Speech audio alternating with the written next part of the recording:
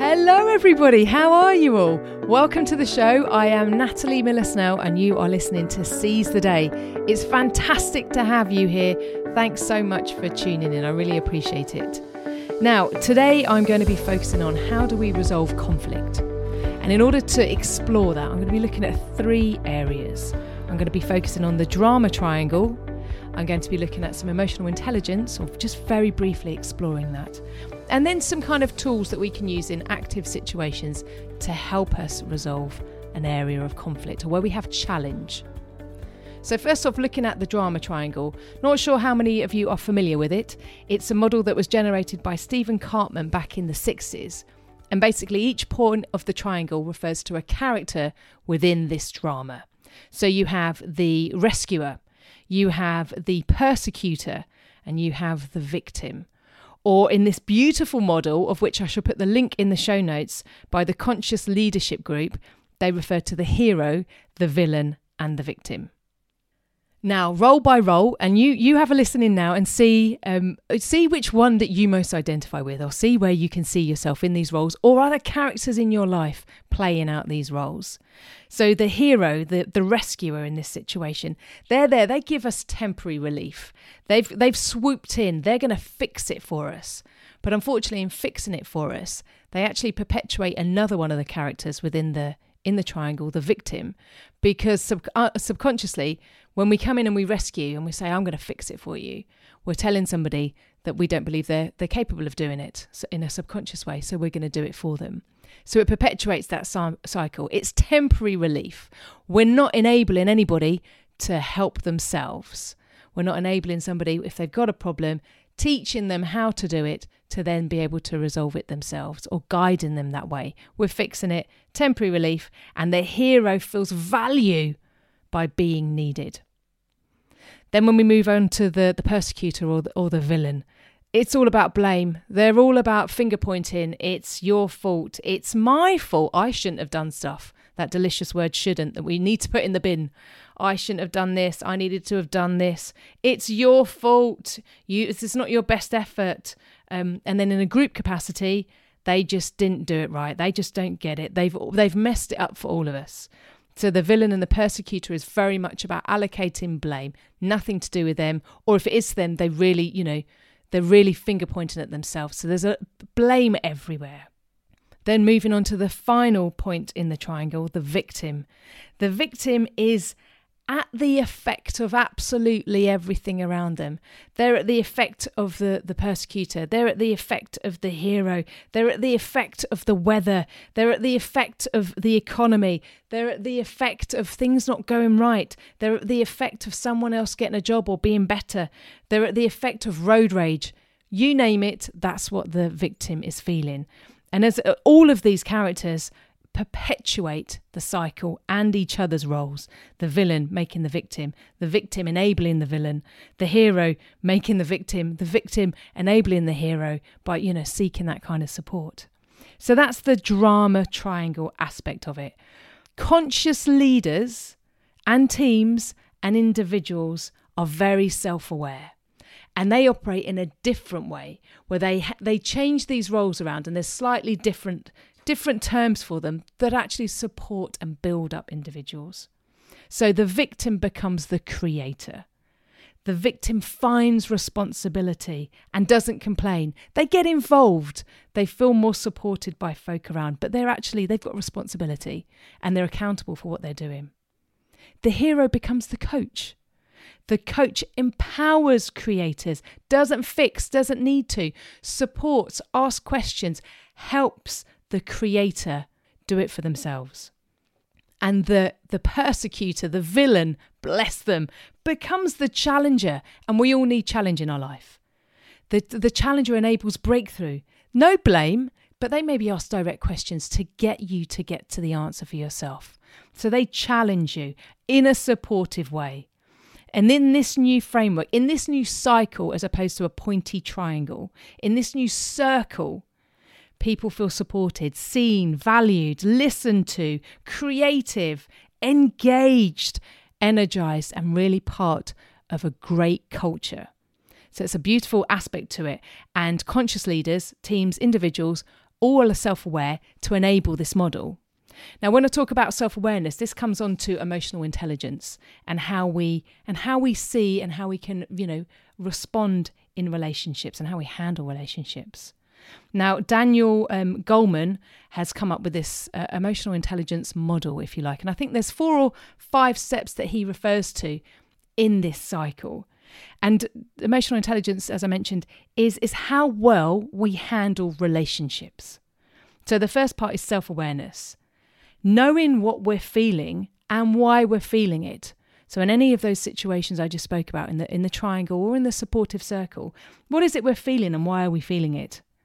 And then the second part is being able to self-regulate, self-manage ourselves. So handling perhaps distressing emotions, maybe you're being challenged in the positive circle of team spirit, and it's still bringing on some emotions, but it's knowing how to handle those and knowing how to handle them in an effective way that doesn't knock us sideways, that doesn't cripple us.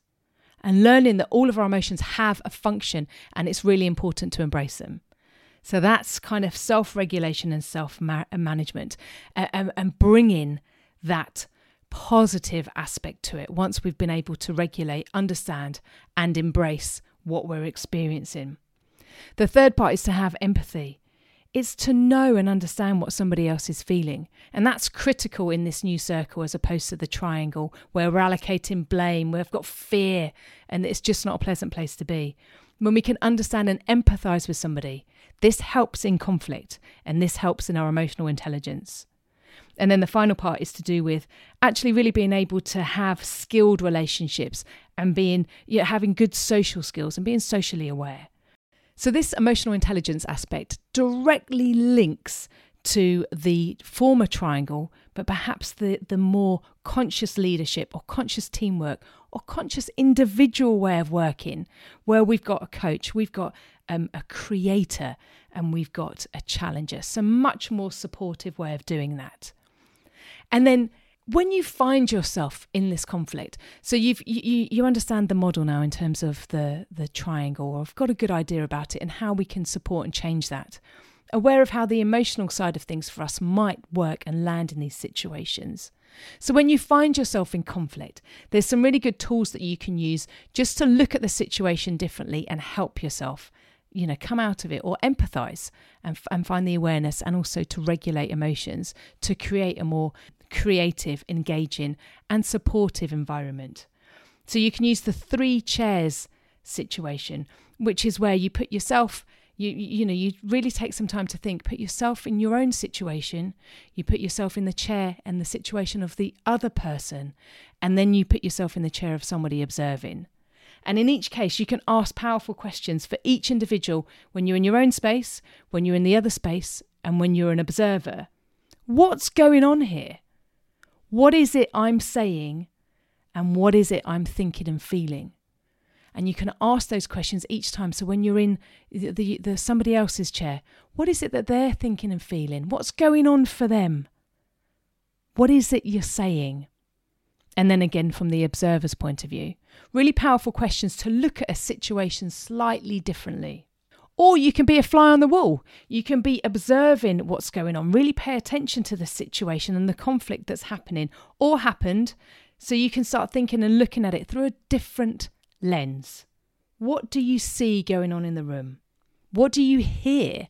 What's truly being said without any filter on it? What body language can you see? What's going well? What's perhaps going badly? And in those situations, what's being said for both sides, for both aspects? And what do you feel by the end of the meeting? Either what do you think you're going to feel by the end? How do you want to feel by the end? And if the conflict's already happened, what did you feel by the end of it? What's going on? So it's a really great way to think about it as well, to bring conscious thought, conscious feeling into the moment to help resolve conflict. And then finally, when you're dealing with perhaps a difficult individual or somebody who's got really different personality traits to you and you struggle in that situation, so you feel conflict, really have a deep dive into these questions and ask yourself, if you've experienced conflict with somebody, what did you really experience with that person? Take it down to the root. What did you experience? And what did you take from that?